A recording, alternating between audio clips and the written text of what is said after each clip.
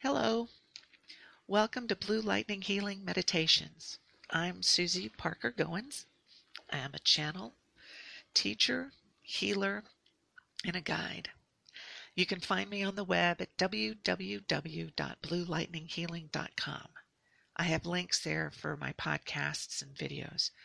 I'm a panelist for the MeWe online events, that's the Metaphysical Empowerment and Wellness events, and also at Winnie's Angels Monday and Thursday online events. I believe hers are the Tacoma Psychic and Craft Fair, so TPCF, I think is how you'll find it.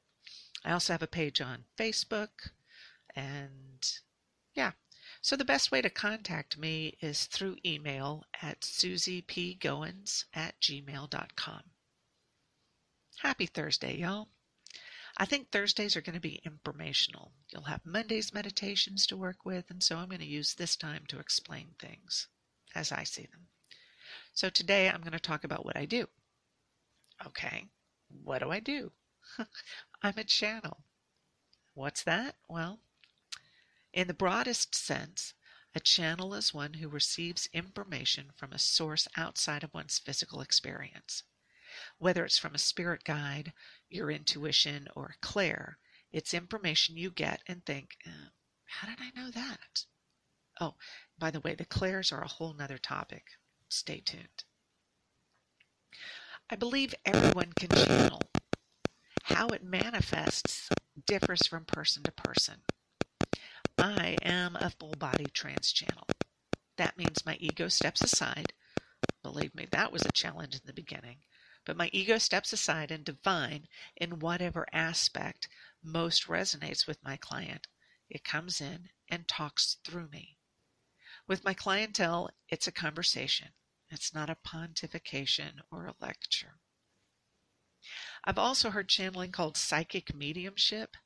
And I believe the concepts are similar, if not the same. I mean, you're still receiving information from divine and passing it on to a client. I've been channeling in some form or another since I was 8. At least that's the earliest circumstance I can remember. I mean, there I was, 8 years old, standing in front of my easel. Oh, come on, you know the ones. Chalkboard on one side and the other side some sort of white laminate. That's the board your mom always told you not to paint on, but somehow paint always managed to find its way on it. Well, anyway, there I was on the chalkboard side of the easel. I had my chalk in hand, and I drew a beautiful line drawing. It was so simplistic in execution, and yet it conveyed the image of a woman reclining under a tree. Her curves were perfect, and her hips were generous. Her calf was sturdy, and her breasts were... Wait, what? Her breasts? I mean, I'm 8 years old, and I drew boobs? I panicked. A naked woman is not a Catholic kid thing to draw. So I erased her. I erased all of her. I stuffed that ability down to the point where I still think I can't draw. Now, then in my 20s, I delved into tarot, topics of a psychic nature, reincarnation. I was opening myself up to possibilities. It actually took me 20 years to really get the hang of channeling. My ego kept getting in the way. There was a time I was working at the Pocket Sandwich Theater in Dallas, and I had confided in a young man there. I said, yeah, I want to channel. He went, oh, okay, cool. The next weekend I came back and he asked me, so can you channel yet? And I said, no, it's hard. Universe gives you what you ask for, so it was hard. It took me quite a while. So it did take a lot of practice and with various groups and friends, and finally I got it.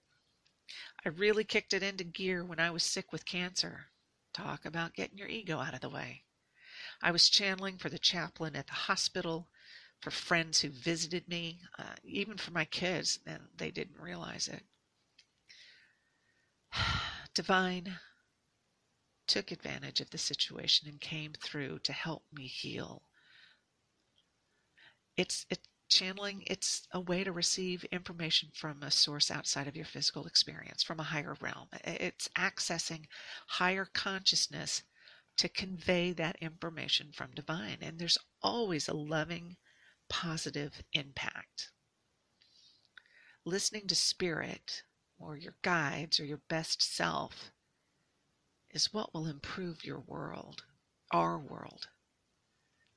You've got to step out of the mainstream and into the collectiveness consciousness stream, realizing that every action you take has an effect on everything else, puts you in that space of divine healing. So what channeling is not, it is not demonic possession. Possession is involuntary and invasive. Channeling is by consent. Removing one's free will? No. Giving you free will and the choice. Channeling allows that. Channeling is not evil. I mean, that's still possession. And channeling has higher realm beings only coming through. Channeling is not religious. I don't think spirit has a religion. I don't think spirit can be defined or confined by man-made constructs. If the channeling is ego-based and tells you to do things like sign over assets, no, that's not channeling. It's not channeling at all. Channeling does not bind anyone to you. They are not yours. You are not the only ones they can talk to. That's taking away free will. That's unethical.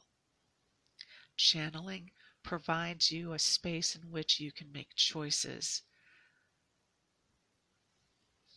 Make choices from your heart. Channeling is not a surefire way to get lotto numbers. Believe me, I have tried. If it's not your time to win, nothing's going to help. And channeling is not a replacement for professional care. I do not diagnose, prescribe, or treat. I am not an MD, nor have I ever played one on TV. It is complementary in that it works to support other modalities being used. I had received all sorts of treatments, I guess. No, I just said it's not treating. So I received all sorts of energy work from other practitioners, and it allowed me to go through and look at the emotional and psychological and emotional aspects of my illness, which put me in a better place, opened up the energy channels so that I could heal better and faster. But it didn't replace all the stuff that happened, okay? So channeling has been around for, forever. Talk about the oracles, any kind of geniuses or prodigies, and it's not how it happens in the movies. See, when I channel, I ask you to breathe, to ground, we open your heart, and spirit comes through me. My demeanor changes, my voice, my posture. Some clients have told me that I physically change, like my facial features physically change from eye color and eye shape and how my chest gets bigger, and it's fascinating. Okay, so I did mention I worked in a theater. Yes, I have a degree in theater, and I have struggled with justifying that with my abilities to channel. In my personal work, though, I ask that question, and I have been assured that my theatrical expertise allows me to physically manifest these beings I am channeling. My body is able to do it. I'm accustomed to it. And so it helps a client differentiate between the beings that are being channeled. As soon as they get used to a physical change, then we work them into understanding the energy differences. So not all channels change as drastically as I do. It doesn't negate their ability or their accuracy or their integrity. Everybody channels in a way that they are most suited for. So, yeah, I'll probably channel for y'all sometime soon. But until then, blessings until next time.